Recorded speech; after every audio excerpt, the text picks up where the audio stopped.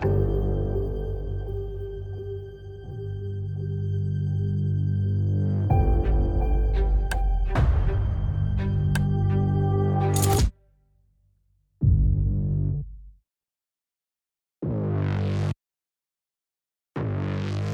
welcome all to Story Crime, a place where we talk about true crime and occasionally the paranormal with a bit of good old conspiracy theories. I'm your host, Voice, and without further ado, let's get into today's case.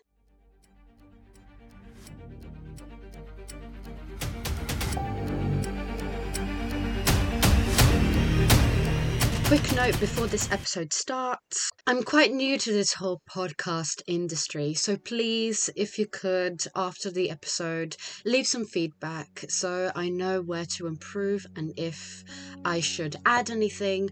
Also, I will leave my sources in the description in case I did get anything wrong or if I got any unreliable sources. Before this episode starts, I do need to put out some disclaimers in case some listeners may be triggered by these during the episode.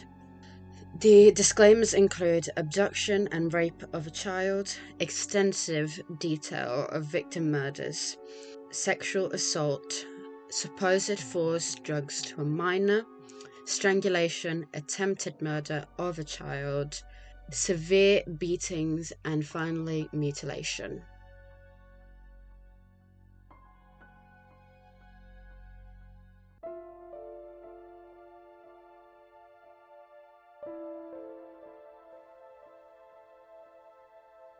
Rodrigo Jacques Alcala Biquar was born with parents Raul Alcala Biquar and Ana Marie Gutierrez on August 23, 1943, in San Antonio, Texas. His family ended up moving to Mexico in 1951. However, at age 11, he and his mother moved to Los Angeles in 1954 with his two sisters, Christine and Marie. His father unfortunately abandoned his family for reasons unknown. At the age of 17, he enlisted in the US Army and served as a clerk for 4 years.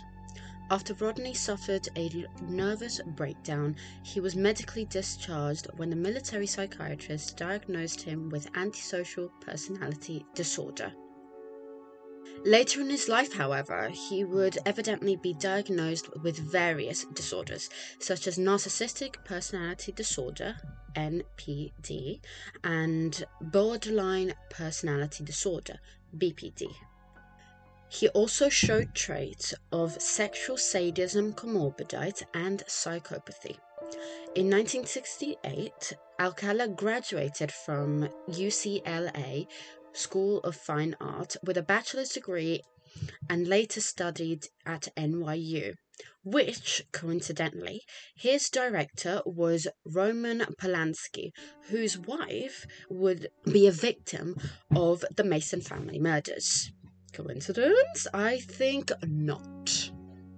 He also went by the name John Berger. In the summer, he would later work as a counselor at a drama camp for little kids in New Hampshire. Nowadays, Rodrigo Jacques Alcala Biquar is known as Rodney Alcala, or more commonly as the dating game killer, due to his appearance on the dating game in 1978.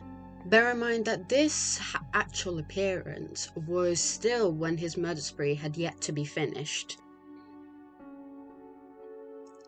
DGK's first known victim was 8-year-old Tali Shapiro, whom he abducted on her way to school. After luring her into his car, a witness followed him on his way to his apartment at De Longpre Avenue and called the police, thankfully. Unfortunately, by the time that the police arrived, Rodney has struck the little girl with a steel rod and proceeded to rape her while unconscious. By the time that the police even got to the door, Alcala had escaped through the back of the place and just about escaped his arrest. It was then that he was immediately placed in the FBI's Most Wanted. Alcala fled to the East Coast and enrolled in NYU.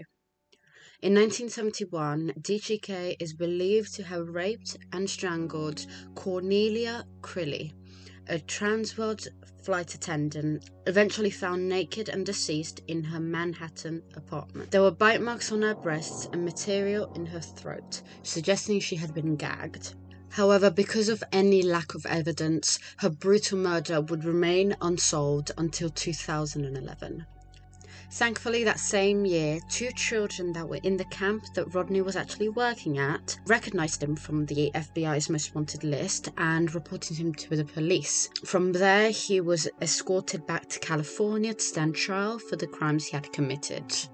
Now, looking back at Shapiro's case, as you can imagine, she must be mortally terrified. So because of that, her parents did not let her testify at Alcala's trial, so prosecutors couldn't convict him of rape or attempted murder. Instead, he had to settle for a charge of assault.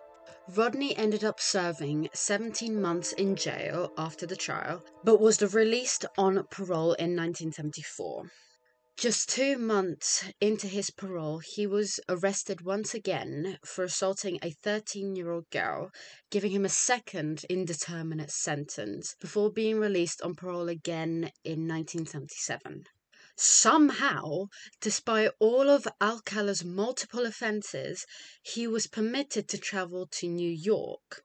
But as he does, just a week after arriving there, he committed his official second murder of Ellen Jane Hoover, or Hover. By the way, I apologize if I get any of these names wrong. I'm not that good at pronunciation. Ellen was only 22 years old at the time, and her body was found on the grounds of a hospital where she was so badly decomposed she could only be identified using dental records. Now, as you remember from earlier, Alcala used to go by the name John Berger. Now, the way that DGK was actually found to be the killer of Ellen's murder was because Ellen had written on her calendar that she was to be meeting a man under the name John Berger. Unfortunately, at the time, the police didn't quite know that was Alcala's alias, so it did take them a little while to actually put it all together. Somehow, during all of this chaos, the police were not able to find Alcala until 1979, where he made his appearance in The Dating Game and was later caught. Now, for those who might not know what The Dating Game was, just like I didn't before I found out about this case, The Dating Game was actually an American television show that first aired on December 20th, 1965, and was the first of many shows created and packaged by Chuck Barris from the 1960s all the way through the 1980s. ABC actually dropped the show on July 6th, 1973, but it continued as a syndication for another year, which would be in 1973 till about 1974, as The New Dating Game. Quick side note to that side note, Alcala was actually questioned in connection with the Hillside's Strangler investigation as a convicted sex offender. Anyway, back to The Dating Game. So despite all of his criminal records, I don't know how, but in 1978 he was admitted as a bachelor number 1 to The Dating Game. The host introduced him as a successful professional photographer. Keep that in mind because that is going to link to later on in the episode. Though Alcala won the contest, the female contestant Cheryl Bradshaw would not go on a date with him because she described him as creepy. Criminal profiler Pat Brown later suggested that this rejection angered Alcala, since afterwards he killed at least, and I mean at least, 3 more women within 2 years. I think the one thing that I find weird is that looking at these cases, none of these women were ever personally linked to Alcala, so he didn't quite have a motive for specifically killing all those women. 18-year-old Jill Barcombe, originally from New York, was found dead in Southern California in 1977. Jill had been in Southern California for about 3 weeks before she was killed by Alcala. Her body was found in a dirt path near Mulholland Drive in Los Angeles. Barcombe was found in a neat chest position, being exposed from the waist down, suggesting some sort of sexual manipulation had happened. There were definite signs of sexual assault as well as strangulation marks on her neck. According to her autopsy, though, it was found that she was strangled with a pair of blue stacks and had been beaten. There were also bite marks on her right breast found. She was his 5th known victim and only 3rd to have been killed. Rodney's 6th victim would be Georgia Wickstead, who was a registered nurse killed at the age of 27. Wickstead's bruised and battered body was found on the floor of her Malibu studio apartment near her brass bed on December 16, 1977. She was naked and had been sexually assaulted before she was tortured and bludgeoned and strangled. Though a little ways away, a hammer was found next to her body, thought to have been the main weapon that caused her death. But a mere year later, Rodney Alcala would commit his 7th murder. Charlotte Lamb was a legal secretary from Santa Monica who was killed at age 37. Lamb's naked body was found on June 24, 1978, in the laundry room of her large apartment complex in El Segundo. She had been sexually assaulted and strangled with a shoelace. The apartment manager found her body laying face up with her hands behind her back. But strangely enough, residents would say that they'd never seen her before, which means that maybe she might have not actually been killed there. Maybe Alcala just placed her body there to make it look like she was killed there, but when in fact, she might have not. Jill Parental was a computer program key punch operator who was killed at age 21 by now serial killer Rodney James Alcala. Parental was killed on June 14, 1979 by an intruder breaking into her Burbank apartment by jamming her window louver. Her naked body was found on the bedroom floor, propped up by pillows, suggesting she had been sexually assaulted. She was Alcala's 8th victim. And now, finally, probably the worst case of them all, we are going to be talking about the brutal killing of 12-year-old Robin Samso. On the day of Robin's disappearance, Alcala was seen trying to get her and one of Samso's friends into swimsuits so that he could take pictures of them, but thankfully he was chased away by one of the nearest neighbors. The day prior, though, he attempted the same thing, but instead tried to bribe 2 teenage girls with some marijuana. On the day that she was supposed to be attending her ballet class, she was reported missing. Her body was to be found 12 days later, decomposing on the Angeles National Forest. Robin's head was separated from her body, both of her hands were missing, and 2 of her front teeth were cracked. Samso's friend told police that a stranger had approached them on the beach earlier that day, asking to take pictures of them. Detectives circulated a sketch of the supposed photographer, and Alcala's parole officer recognized him. During the search of Alcala's mother's house in Monterey Park, police found a rental receipt for a storage locker in Seattle. In the locker, they found Samso's earrings. The locker also contained 2 other pairs of earrings, which were later found to be, through DNA evidence, of Charlotte Lamb. Now, for many who might be true crime fans, most of you might know that serial killers tend to keep things from their victims once they've killed them. Kind of like trophies, to be honest. For his case, it was Samso's and Charlotte's earrings. Unbeknownst to him at the time, Samso's earrings were the reason why he got caught. And this is why you should be careful for what you keep, because you never know, they might just be the end of you. Anywho, back to the timeline. So, Alcala was arrested in 1979 and held without bail. In 1980, he was tried, convicted, and sentenced to death for Samso's murder. But the sentence was overturned twice. First, in 1984, because the jury was told about the previous convictions before the trial, and then again in 1986, on the grounds that a witness had been hypnotized, which is weird. I don't know why you would hypnotize a witness, but you know.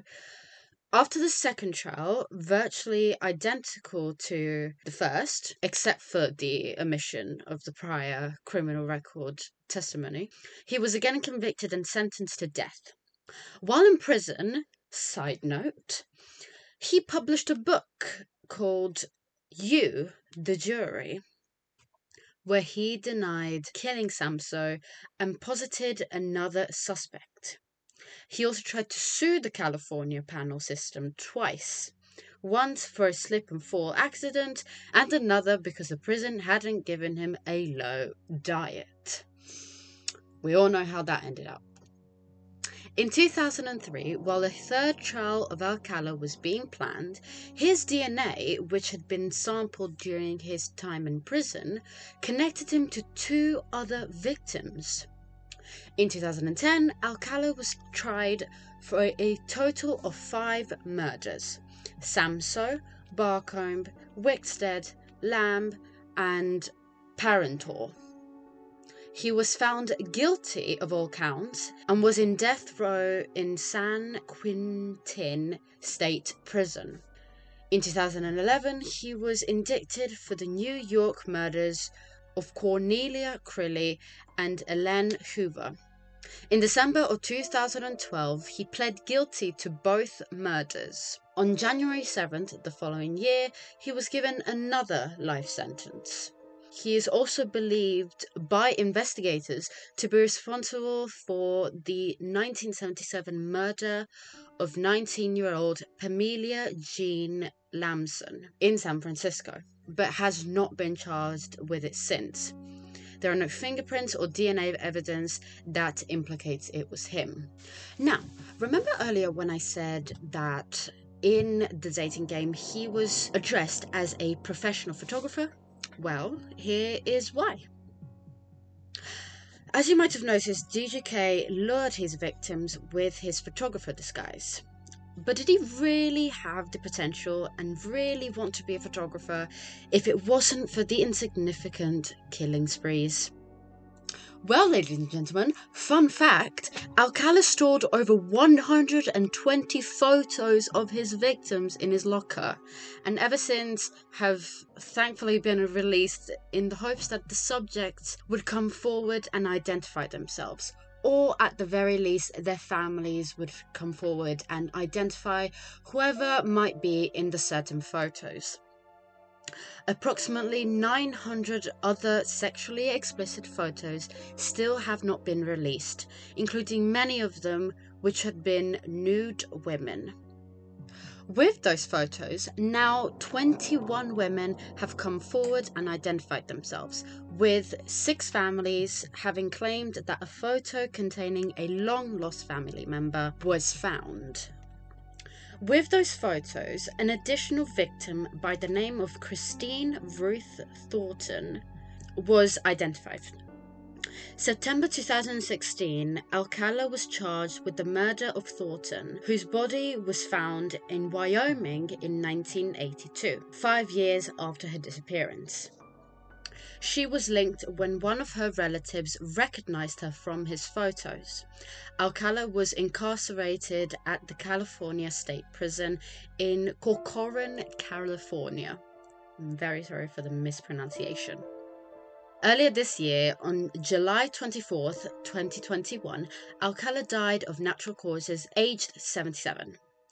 At the time of his death, Alcala was still on death row, awaiting for his execution for the murders he had committed in California.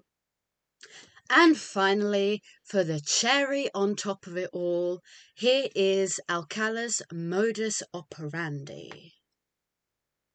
So, as we might recall from the information that I have spoken about during this episode, we know that Alcala's known victims were women and girls aged between 8 and 31. But though not much is known about the details and exact approach towards his victims in public, we can put together that they were all attacked in their residence and usually raped and strangled with stockings, shoelaces, or beaten with a blunt object. Alcala did, however, have a noticeable habit of torturing his victims by first strangling them to the point of unconsciousness. Then he resuscitated them at least once before finishing them off. Police believe that the victims were posed in carefully selected positions post-mortem. Final side note, strangely enough, not strangely at all, Alcala was compared to the one and only Ted Bundy, and apparently has very similar killing traits compared to Bundy. Both were serial killers who targeted both women and children, possibly, very, very possibly actually. Both were serial killers who targeted both women and children, operated in multiple states, and killed their victims either with blunt force or asphyxiation. And unfortunately, both had a 12-year-old girl as their last and confirmed victim.